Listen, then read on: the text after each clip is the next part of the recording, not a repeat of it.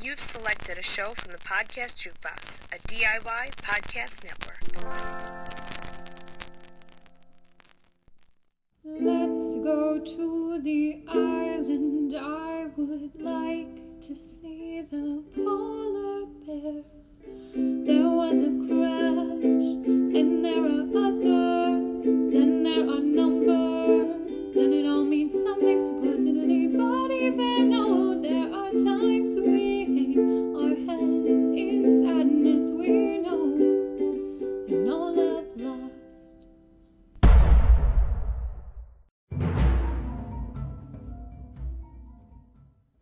We had to go back. Debatable. Welcome back to No Love Lost, the podcast in which we break down the greatest series of all time.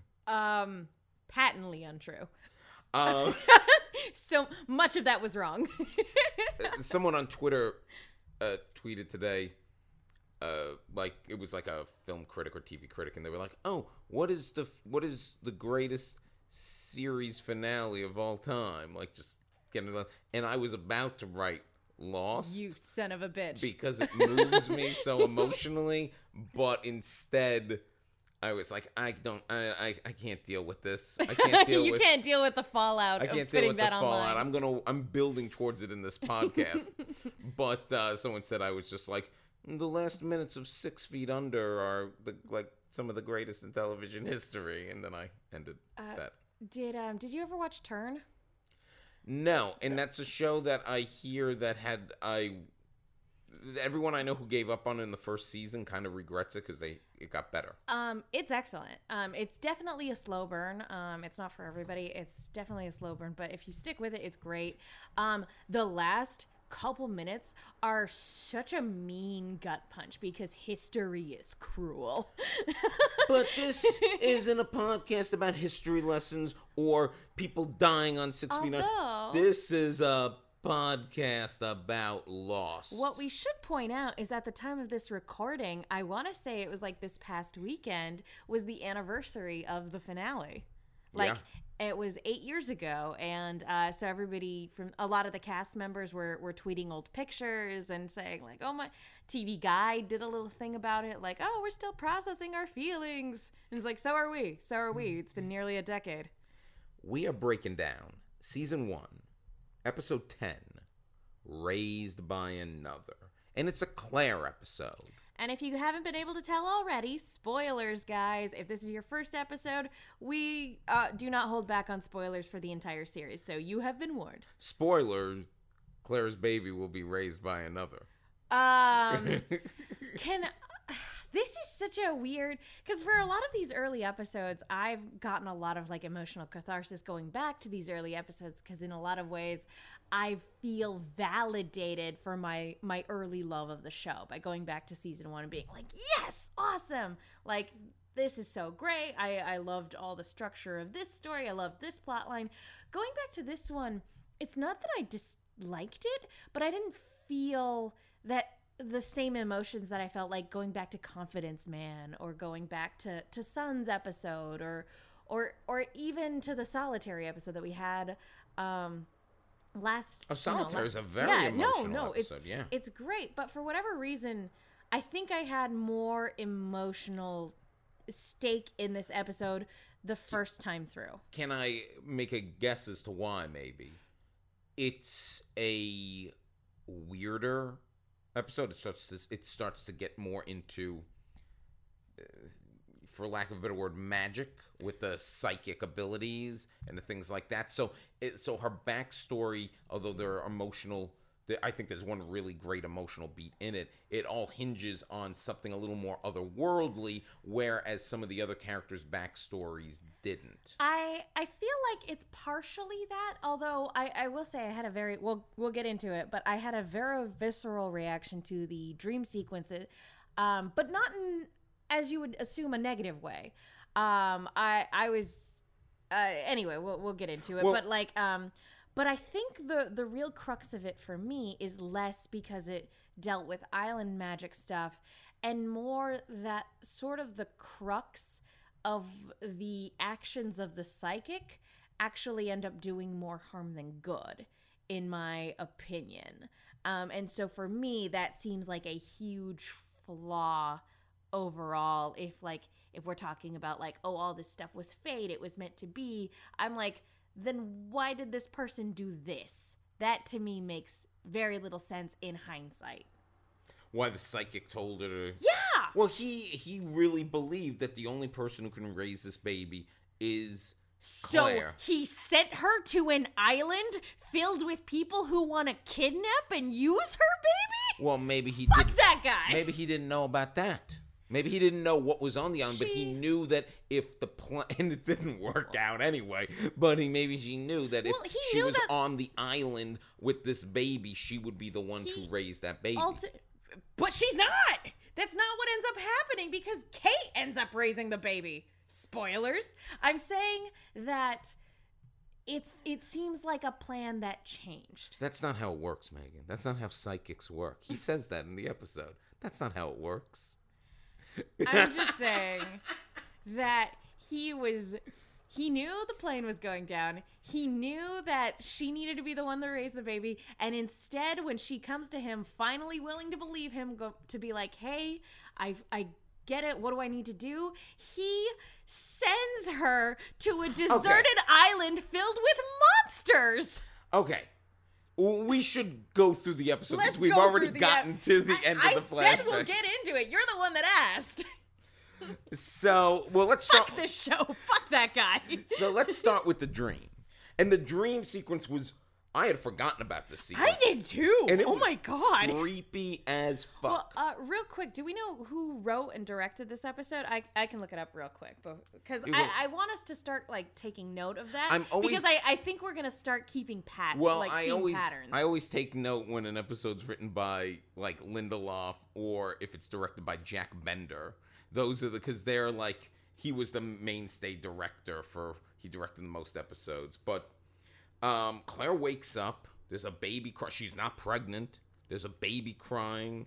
She stumbles into the woods. There's Locke with tarot cards, and he's got creepy backgammon eyes. This was the moment.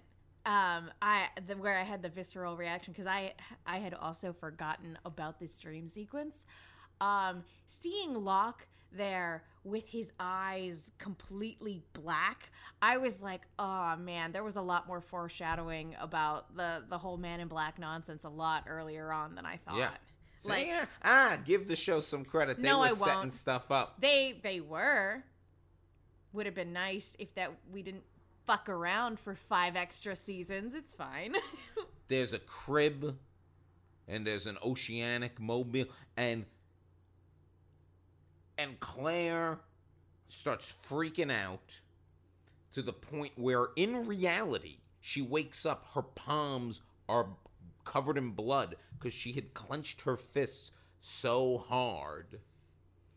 That her nails are digging into her palms. Okay, so I looked it up. This episode is directed by Marita Grabiak. I'm sorry if I'm mispronouncing that. It's Grabiak. And then it was written by Lynn E. Litt. So let's look out for more Lynn E. Litt as we go along. So Claire has woken up from this horrific dream. She's clearly stressed out. She's clearly agitated. I don't blame her. I guess this dream, though, it's whenever you have a dream on the island, it's not really just your subconscious. It's also the island messing with you. Fucking with you. This fucking island. Now, I think we can go back to the flashbacks now and let's see how Claire got there. Yeah. So, how'd she get into this position where she's waking up screaming with bloody palms? It started with Thomas, her artist boyfriend. I gotta tell you, I really love the performances in this first flashback sequence with her. Just the whole like the sort of like despair that comes with like we didn't plan for this. What are we gonna do? The performances were top notch, and it actually did turn into a very tender moment. I really liked the scene. You know what they were really good at?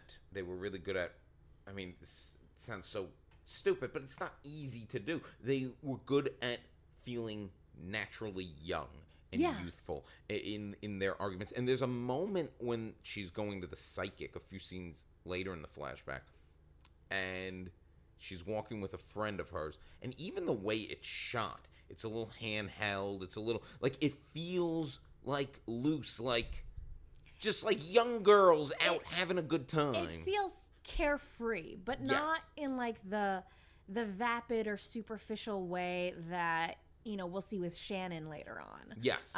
It feels that very young, very romantic. That's the word. It's very, these early scenes up until they actually get to the moment of the psychic, it's very romantic. It's very rose-tinted glasses of, like, what it's like being in your, like, early 20s and everything like that. And, you know, they're you know, clearly they are completely unprepared to have a child. Yeah. But they in a very young, romantic way, they're like, we're going to give it a go, even though Claire's mother apparently has disowned her, which I don't remember all the reasons why. I'm sure we'll get them in flashbacks. Claire's father, as we know, is, spoiler alert, Christian Shepherd.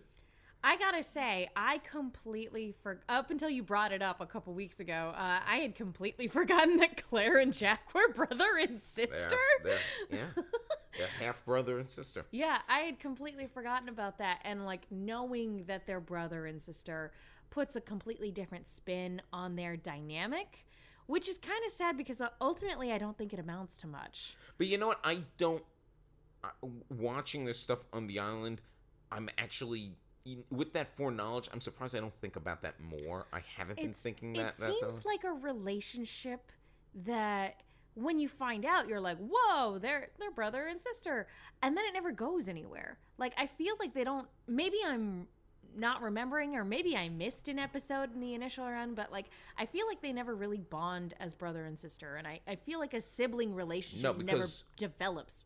Because by time Jack learns this fact, Claire's alone on the island raising a dead squirrel baby. Where's my squirrel baby?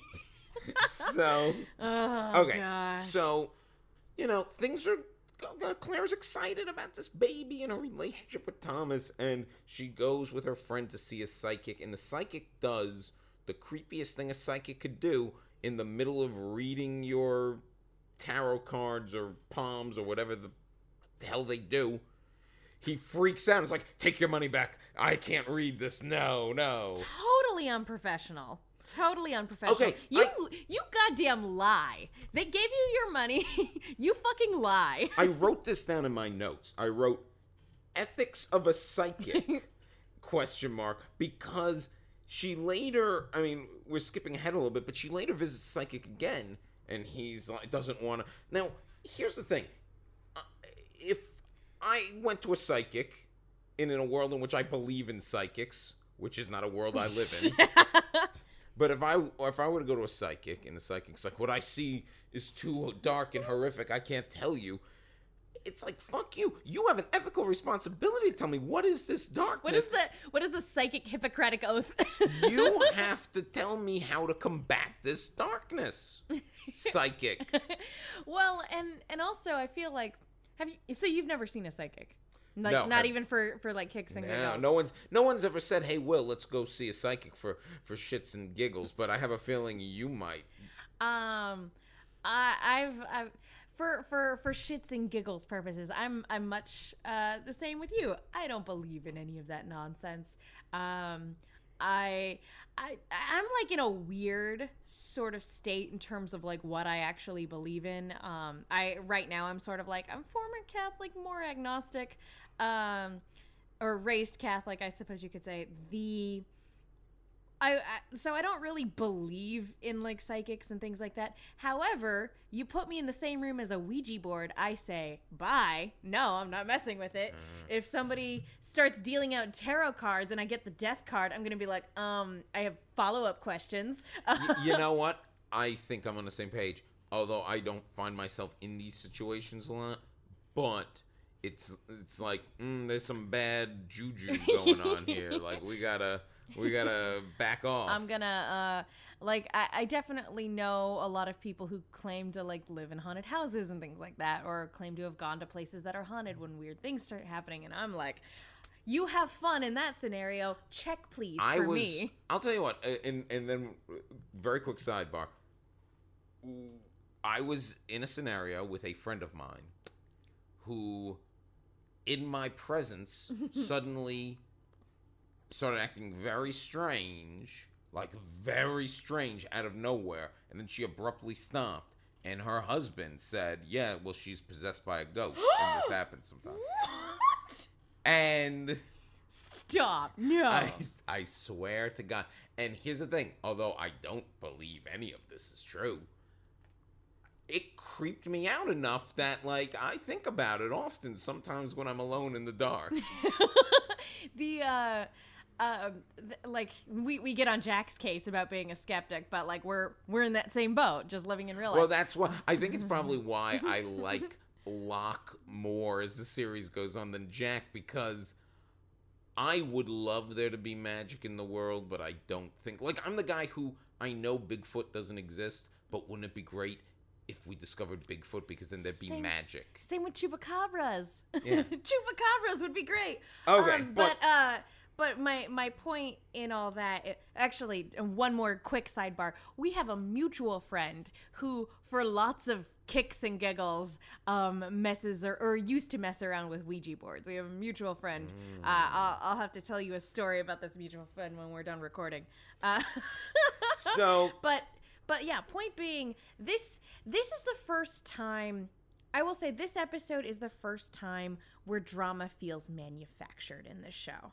I don't buy the psychic being like this entire psychic subplot, I don't buy it. I don't feel like it works within the context of the overall meta narrative.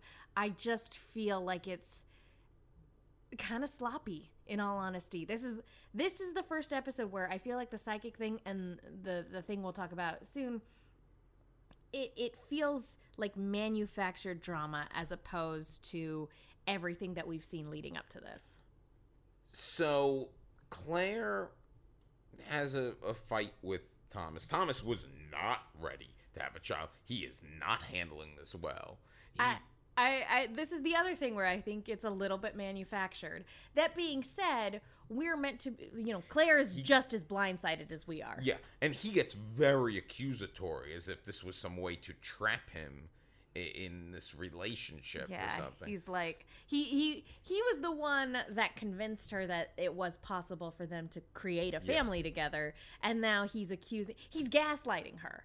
He's gaslighting her. He's absolutely gaslighting her, so he doesn't have to hold himself accountable. And this painful breakup of him leaving her in the lurch is what causes her to go back to the psychic, where the psychic reluctantly agrees to give this reading.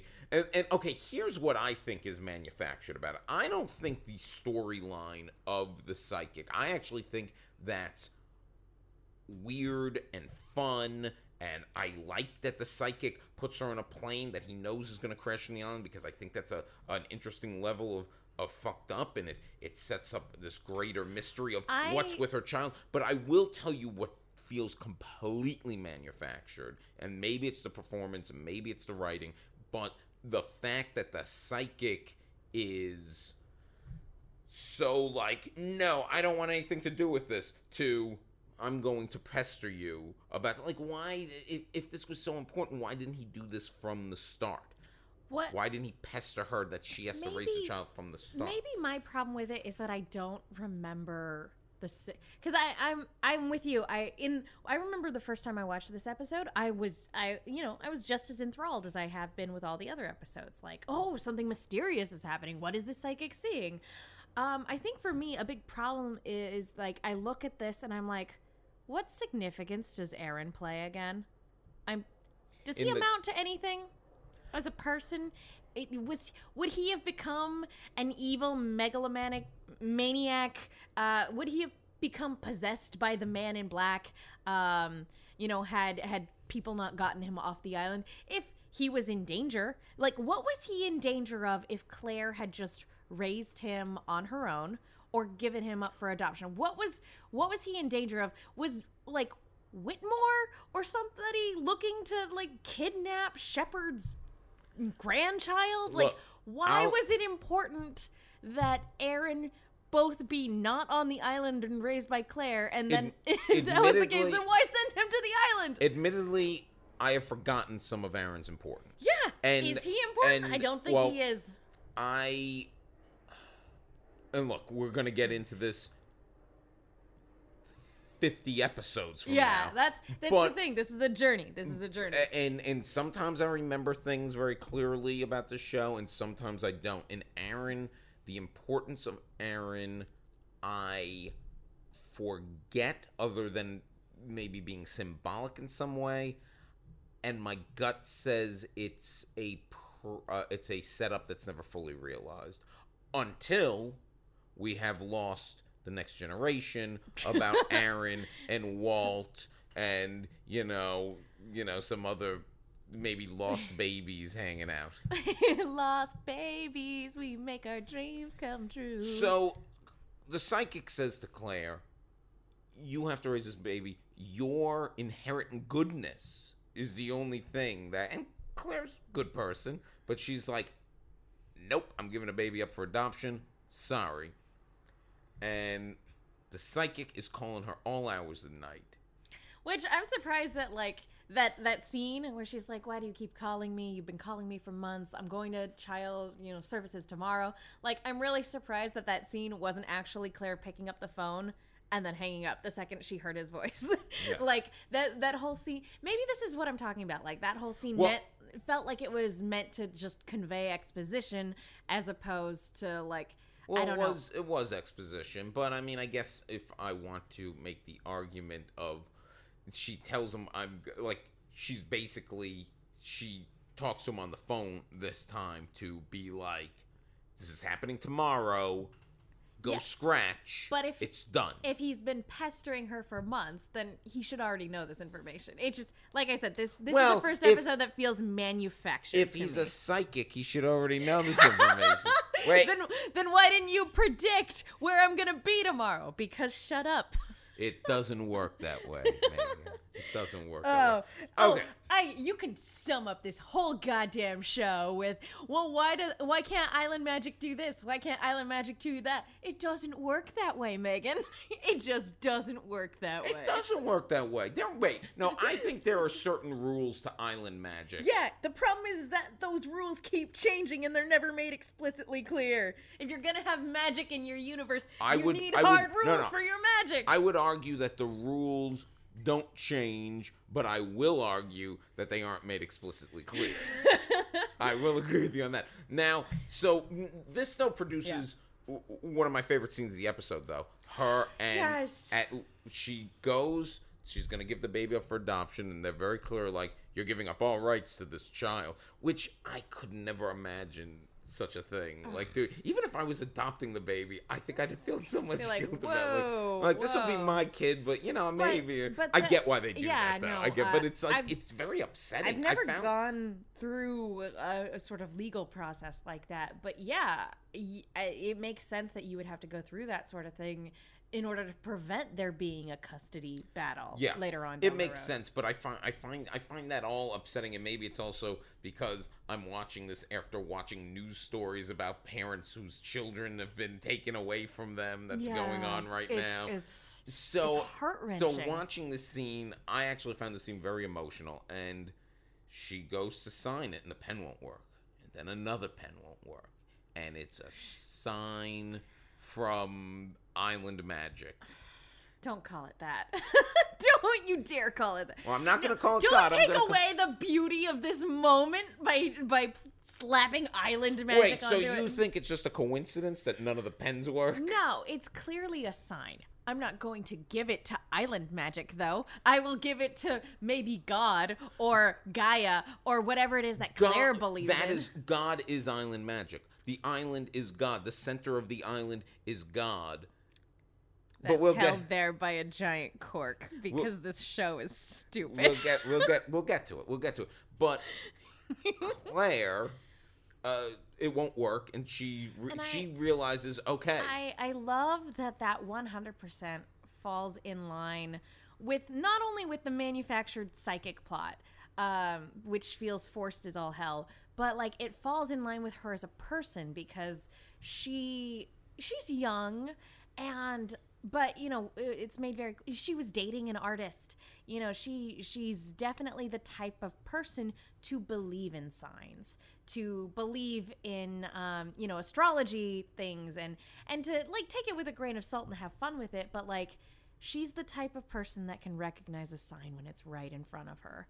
And at this moment, like even just like talking about the scene when you're like going through beat by beat, I'm getting goosebumps and the hair is standing up on It just occurred to me that Claire is every girl I see on Tinder who's spiritual but not religious.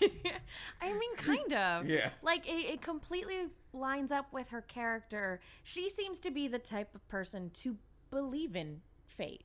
Yeah. And that sends her right back to the psychic, who says, I got this couple in L.A. Yeah. And it sounds like she, you know, she was living this very, you know, free lifestyle. You know, like I said, the reason her boyfriend broke up with her is because she was doing everything responsibly when she became pregnant. She was hanging up drapes. They got drapes now. Hanging up drapes. She was having doctor's appointments. Like, she was being a grown-up about the situation. She was, and even, like, it sounded like even the plans that they had that night, like, oh, so-and-so wants to have dinner with her, they sounded very adult plans, like, very, like, going out to dinner as adults, not, like, just, like, dicking around the apartment with a pizza. We're going to the club, yeah. Yeah, we're going to the club. But she goes back to the psychic after the pen incident, and the psychic's like, I got this couple in life. Here's the flight. Take this flight, this oceanic flight. Also, it's going to be less money than the other couple would have given you, I'm just saying. And he's Way to drop the ball, psychic. And she's like, this flight's tomorrow morning. I can't take that flight. And he goes, it has to be this flight. And at this point, because of the pen fate and all this stuff, I think she's prime. And also the fact that she has doubts clearly about motherhood herself, if she's going to give up the baby, like how hard this will be. Yeah. Understandably, it's the perfect storm that he's able to get her onto the plane, which gets her into a scenario where she wakes up screaming, holding her palms so tight that they bleed. I will say that I'm kind of with you in that regard. The first time I was watching through, I loved the idea of him purposely putting her on that plane. My biggest problem is that when she comes to him for aid, if he had just been honest with her and given her an honest reading and been like, hey, this is the danger that I see surrounding this. You need help raising this child. Find someone to help you raise this child. You know, and because she came to him with an open mind I love the idea of him sending her to the island. The biggest I love that idea. The biggest problem with that is that he has now condemned her to the most dangerous situation for her child when she was willing to take the steps to do what he was asking of her. And then, like, he sends her directly to the place where there are people who actively want to steal her baby, and things for her, sending her to this island dooms her. As a person, it destroys her. Yes, but he's only thinking about the child. But she's the one that needs to raise it, unless that's a lie. We have established that he's a fucking liar. So maybe all of this is just a lie, and this is the Man in Black manipulating him to be like, send me this girl who's about to give birth so that we can have a baby on the island, because we're evil and stupid and our rules don't work for some reason. Here's the problem with this psychic storyline. And again, I guarantee you, as we go through, there'll be things about Aaron that I remember, and be like, oh, well, that kind of combats that a little bit. But at the end of the day, he sets this up, this psychic, and the writers set this up as this kid's the Antichrist. This kid's Damien. Like, it's set up that whatever about this kid, there's an evil, a darkness around this child that only her good can combat. It's like she's the only one who can, raise the devil to be good. I mean, that's what it, It's kind of what it sounds like. Yeah, a little that's bit, what it sounds like. And the first time I watched this all those years ago, I'm like, oh, this kid's going to be fucking like, Satan child. But it never comes like, well, let's get to the island because we gotta get to the island. I know there's more stuff to talk about. We've got to go back. Rabble. So Jack is examining her, and he's asking about like her. He's surprised her OBGYN will like let her fly and things like that. Can I make just a kind of meta note right Sure. here? I'm not going to rag too heavily on Jack for assuming that this might be a hallucination brought on by stress. A couple episodes ago, he was seeing his dead dad walking around. Or their dead dad walking around. That's fun. So I don't want to rag on him too hard. But, like, as a real-world thing, it's actually very believable that a male doctor would be very dismissive of a pregnant woman's pain and anxiety. Well, you're talking about after she's attacked. Yeah. But when not necessarily after the dream, because the dream clearly could be an anxiety thing. Yeah. But like after she's attacked, like just as a meta note, there are a lot of doctors in this country who don't listen to women when they say they're in pain and don't believe them. In Jack's defense in this scenario, there's precedent. There's precedent because the night before she had insane, which was clearly a dream, and which she was even hurting herself with. So, that's why I say I don't want to rag on him too much. I'm just saying, like, I have a buddy who works at a documentary company, and they just did a documentary about endometriosis. So, if you're interested in that, go check that out. We're gonna start a whole endometriosis. Endometriosis. Wow, it's not even close. It's a word I know, but I can't pronounce. But long story short, like in the current climate of 2018, seeing Jack tell Claire that she's basically crazy, which is how she takes it, not what he says, but how she takes it. For me, it hits a lot more close to home in 2018 than it did back in 2007. But the episode, 2004, whenever this was. The episode does set it up in a way for us also very much. Yeah. So what happens in the scene? Well, first Jack comes to this realization: this baby is coming sooner rather than later. Yeah, and she's gonna have to have this baby on the island. No sign of rescue anytime soon, and no anesthetic. And Charlie's trying to be comforting Charlie with Claire and everything. And then the next night happens. She has dream ? Of somebody attacking her, stabbing her with a needle. She freaks out, understandably. Jack thinks it could be a hallucination. Hurley, though... Well, Charlie does not. Charlie believes her because Charlie wants to believe her. I love what you're about to talk about so much. But with Hurley? Yeah. But Hurley comes up with another... Hurley is continually, for a guy who's not necessarily a leader now, and it's interesting seeing the seeds of the practical leader things that he has within him that he probably doesn't even realize. The golf course is actually a great example of that. It was something they needed. It's something he recognized that the people need. And this is another thing. He realizes... I was asking, I forget the guys he said, but I was talking to so-and-so and so-and-so, and then I was like, who are these people? We need to figure out. It occurred to me, who the hell are Jeff and Steve? Or yeah, whatever. I think that's what it's Jeff and Steve. And I'm gonna go off and do a census, so we know at least who we are living with here. I'm gonna table that while we finish off Claire. I'm just saying that his interaction with Locke is freaking priceless. We'll get to it because I want to do the Hurley stuff a little separate. So then Charlie is we gotta find the son of a bitch who did this to her. And Jack's like, it's probably in her head. And Charlie's like, Charlie wants to be her white knight. yes. Because he's kicking his drug addiction. He wants something to fight for. And he genuinely likes her. So. And, Claire, obviously, after this, doesn't feel safe at the cave. She's going to go back to the beach. Charlie's trying to make her stay. And she also hates how dismissive Jack is. Yes. Like, she only gets angry and picks up and goes when he tries to give her a sedative.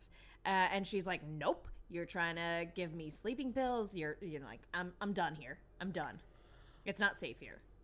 And Claire has her Locke moment, her don't tell me what to do kind of moment. Yeah, it was. It was very don't tell me what I can't do. Yeah.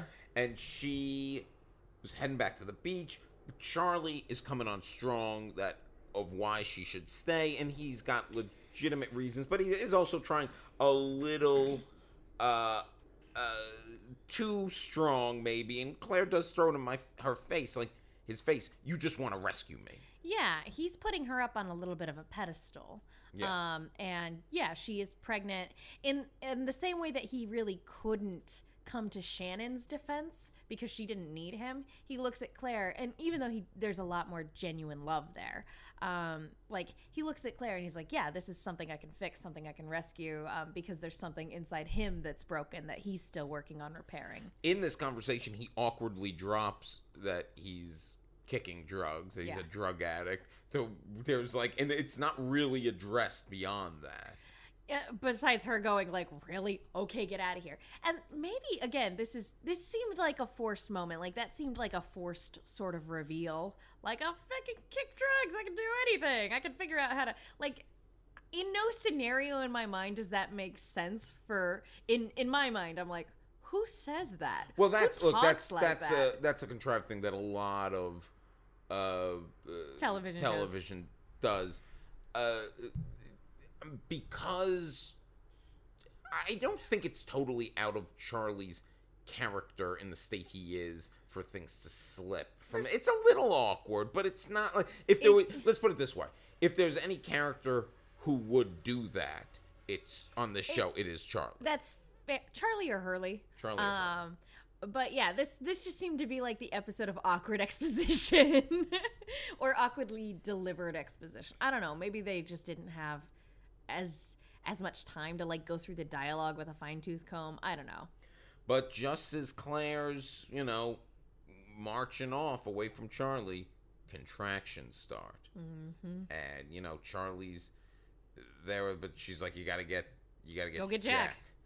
And although I feel like Charlie was fully prepared, I will just deliver this baby. And she's like, no, get Jack. We need a medical professional. We need the doctor. Not that a medical professional ends up delivering the baby anyway, but that's besides the point. Neither here nor there.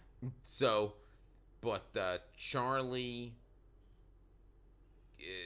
runs off back. He's heading back towards the cave. Thank God, though, before he even gets there, he sees Ethan. Who we met during the golf episode. And had met again a couple of times earlier this episode. New cast member.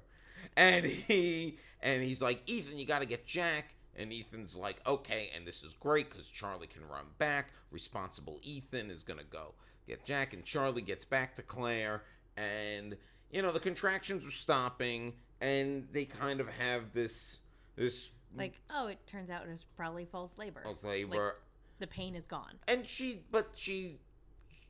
genuinely thankful of Charlie in this moment too. And it's together where she's explaining like what happened, how she got here, a little bit. And this is where together they sort of come to the realization that psychic wanted her on the island. Like, he knew this plane was going down. He knew that she would end up here. And Charlie believes in psychics. Yeah. He says if he has the gift, which I believe some do. I think that's what he says. I also don't want to disparage people who are sort of spiritually sensitive in that regard, because I know a couple of friends who definitely claim to be spiritually sensitive in that regard, and so I don't want to just dismiss them. But like I come to things, I'm like, I'm certainly not. That's just my world experience. When I'll stop dismissing them? when they give me the lottery numbers. But it doesn't work that way, It doesn't work that Megan. way, Will. It doesn't work that way. So they kind of have this sweet little post false labor moment. Meanwhile, Hurley is doing his census thing. I love this. I Well, love this so much. You know what? It's so great, and I wonder if, I mean, obviously they had, when they created the character of Hurley, Hugo Reyes, they He's like, my name's not even Hurley, Jack. Yeah. they clearly had a storyline in mind for him, because otherwise they wouldn't have created this character. But I wonder how much of this came once they realized how wonderful Jorge Garcia is, just awkwardly interacting with everyone as an actor. Like, he's like kind of you can drop him in with any of these people, and because he's just gonna be Hurley, and he'll deal with The that. gentleman. Yeah, it's kind. He's so, in a weird way, he probably has the best chemistry with everybody. Yeah. In How Lost Should Have Ended, Lapidus is like going around and like naming off character traits for these different people, and he's like, and Hurley, you're just the best. Can I hug you? Dude. Hurley's the best. Hurley's the best. But in this moment, like, I still think that up until this episode, my favorite just actor interactions is Hurley and Charlie fishing. I still think that's like my favorite interaction, just like watching them as actors, because it doesn't feel like they're acting. Well, that was a very fly on the wall kind of. I mean, we've talked about it here. I mean, I wouldn't be shocked. I mean, that scene must have been improv. Yeah, for sure. You know. It's the one that felt like like the most natural, and Hurley is a big part of that. And so, we talked a little bit about him being able to sort of see this need in the community, and I kind of feel like Jack and Kate and Sawyer and Saeed, they're kind of like the quote unquote, and Locke, the leaders of the island, and they all do their thing. They all do their very specific thing, and they do it very well, but they're kind of blinded to that community aspect of things. Like, Jack's really good at the medical stuff, and then Sawyer can see through people in some regards, and There's nothing Hurley sets out to do that he doesn't end up accomplishing. yeah. And I just wish that, like, now that we know again that Jack was never meant to stay with the series for this long, it's seeing his reluctance to be that leader figure, to me, plays off completely differently now, knowing that character was never supposed to be there. So yeah, Hurley doing this is great. So he goes, you mentioned the Locke interaction. That's one of the first ones we see. And it's just this awkward interaction. You put the two most socially awkward people in a scene together. That's what you did. It's so freaking funny. Hurley has 3 questions he's asking people. He wants their name, their address, and their reason for travel. I loved this moment because it's something I don't think I thought of when watching the episode for the first time. But like I don't even think, like, because I think when I initially go through a show, like, I always dismiss dream sequences because I'm like, it could be nothing. It could be foreshadowing. It could be just nonsense. And so going back and seeing Locke in the dream sequence and then hearing what he says, he's like, I was looking for something. And then Hurley goes, oh, did you find it? And he's like, I think it found me.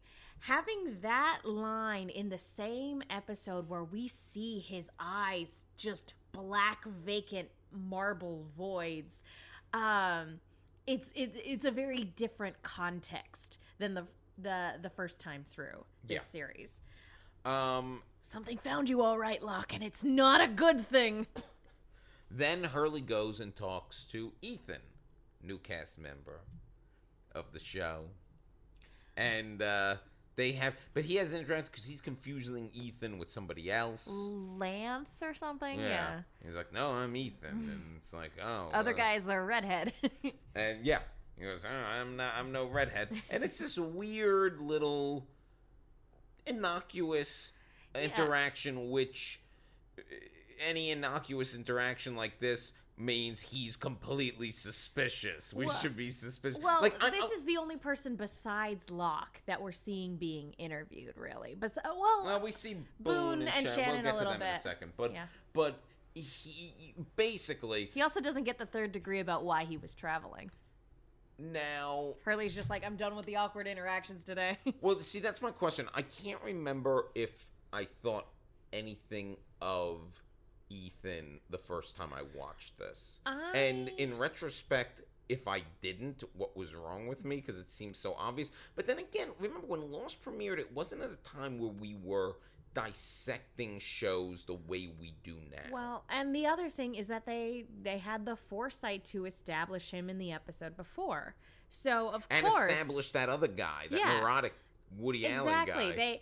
If they had only taken the time to establish Ethan, then he would have stuck out like a sore thumb in this moment. But because they established him and the other guy, and Hurley even makes a big point about how they don't know anybody. And even when he's done with his interaction with Locke, he flags down a random woman and he's like, I know I already talked to you. I just had to get out of that conversation.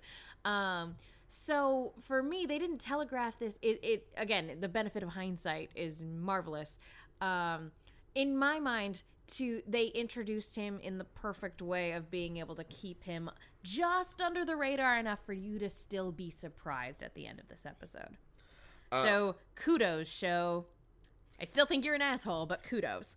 Then he goes to Boone and Shannon, which I thought these were fun interactions that also got a little bit more of Boone. Well, Boone's like, I'm a liberal, and this sounds like he's basically, he doesn't. You going all patriot act on us, Hurley? Yeah. He's got some like post 9/11 chip on his shoulder about all this. Which it is important to remember, like, that this show came out in a post 9/11 world where all of those anxieties were still hitting very close to home. Yeah, this premiered only 3 years after, and Shannon. I love that Shannon refers to the caves as the rape caves. I mean,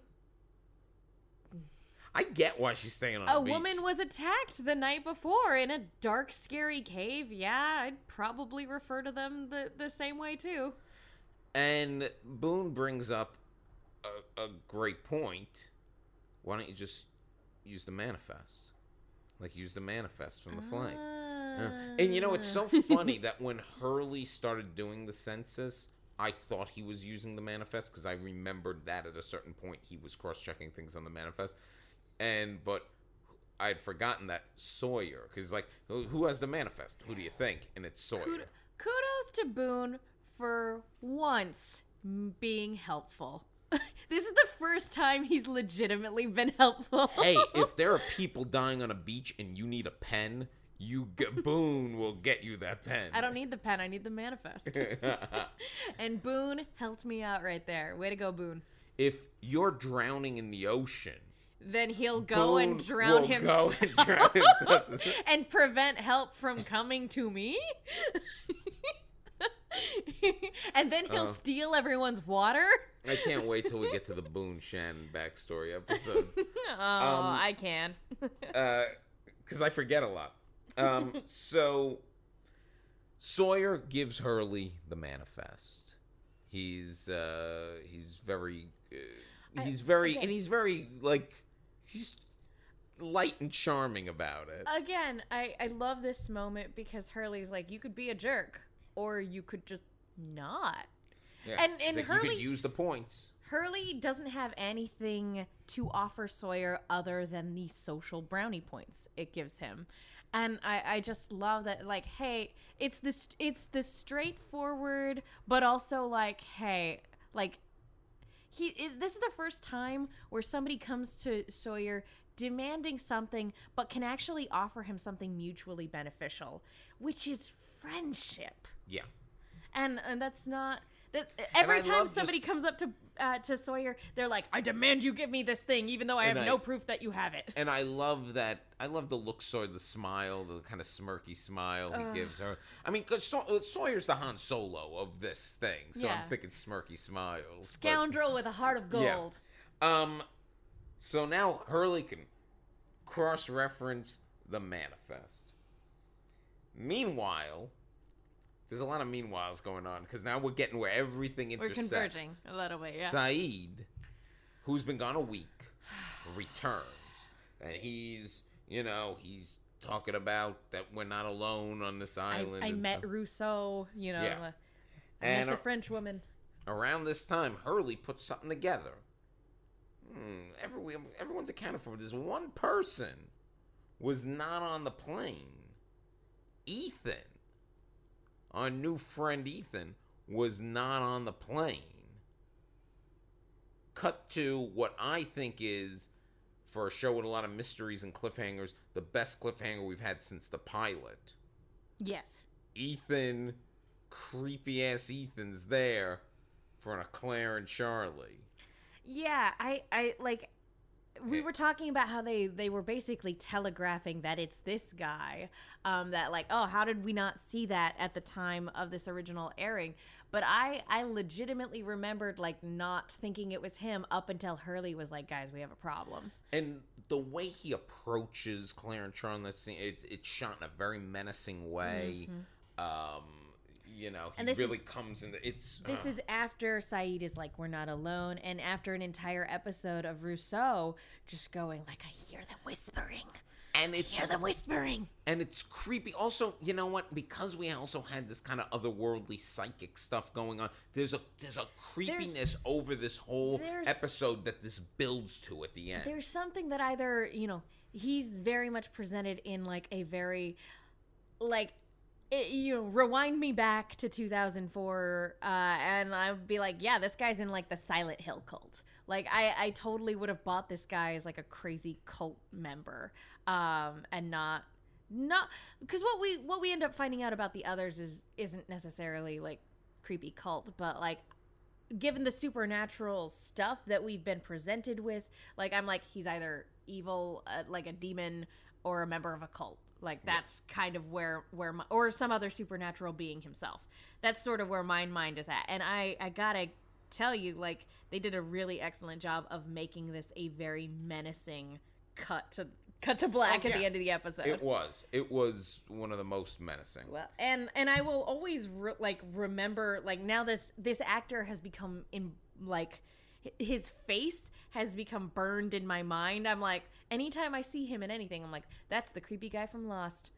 That's creepy Ethan from Lost. Tom Cruise's cousin. Yes. Which I mentioned last week. What is his name? William Mapother.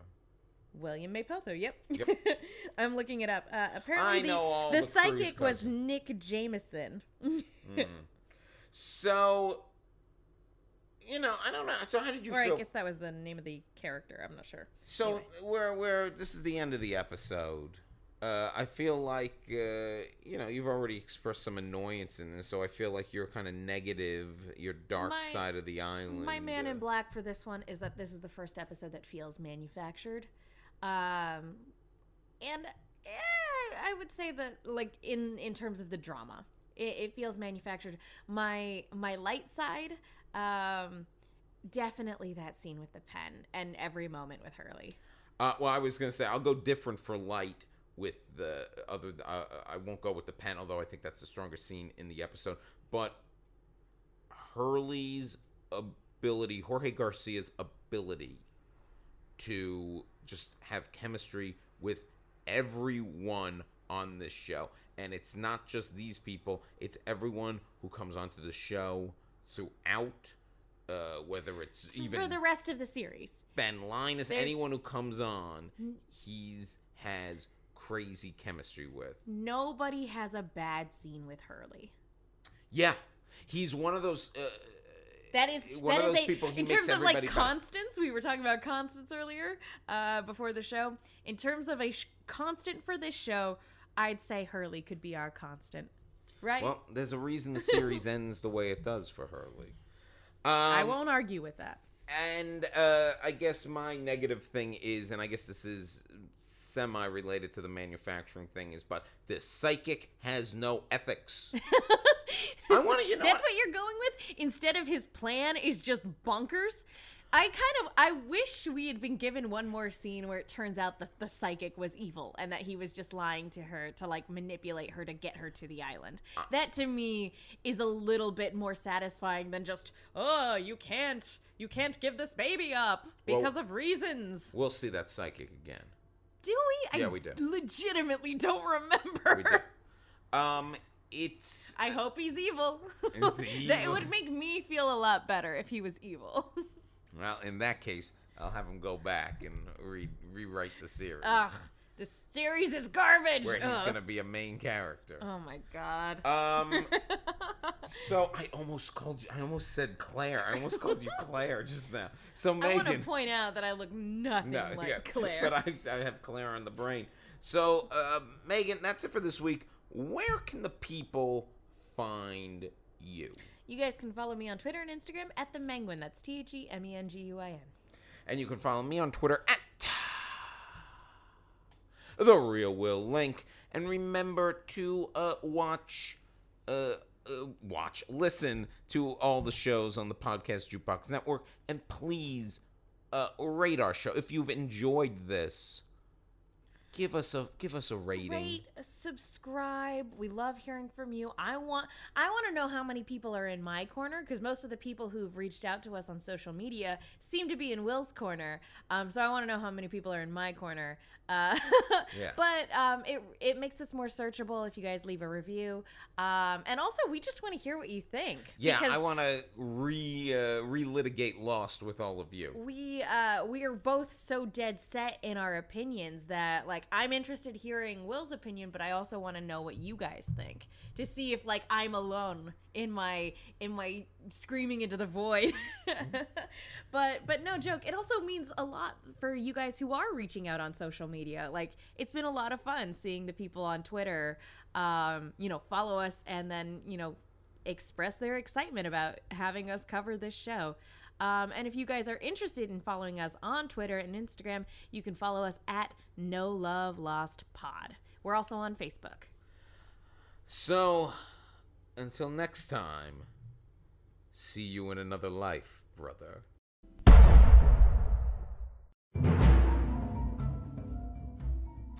Hey everybody, thanks for listening to No Love Lost on the Podcast Jukebox Network. Yeah, we really appreciate you guys listening, and if you guys liked the show that we put on, you might like some of the other shows put on by this lovely network. Off the Cuffs, which is a kink and BDSM podcast, which is very popular. Being There, Will Sean podcast. Will he?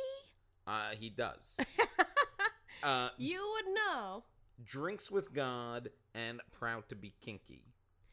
Yeah, so we want to give a big thank you to this network for supporting us, for giving us a platform to talk about Lost on. So, guys, it would really mean a lot if you would show these other podcasts some love. Yeah, go back, give them a listen. If you like us, you might like them. We're on the same network. Only makes sense. Go listen to them. Give them all 5 stars. Do that, and then also give us 5 stars. Yeah, we could use it.